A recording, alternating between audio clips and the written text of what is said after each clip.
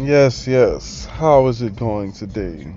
Once again, is the most informed. Just putting something on your brain.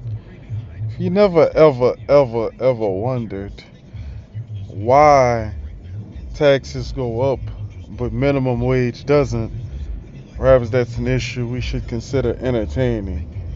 Where you see what they'll try to tell you is the economy controls the wage. When in actuality, we know that there's a difference.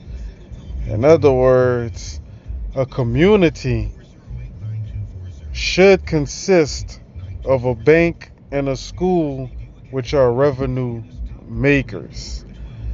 You see, when you come to poorer communities, banks won't support them. So if you can't get a bank, it's definitely hard for you to get a school. It's one-on-one politics. It's slimy and it's grimy. And if you don't know better, it'll easily be put over your head.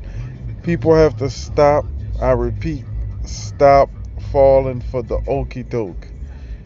Do your own investigation and figure out what the hell is going on. Because right now, it's a bunch of people that lie, cheat, and steal, and these are the people that's giving the advice, that's writing down the information, that's conveying the information.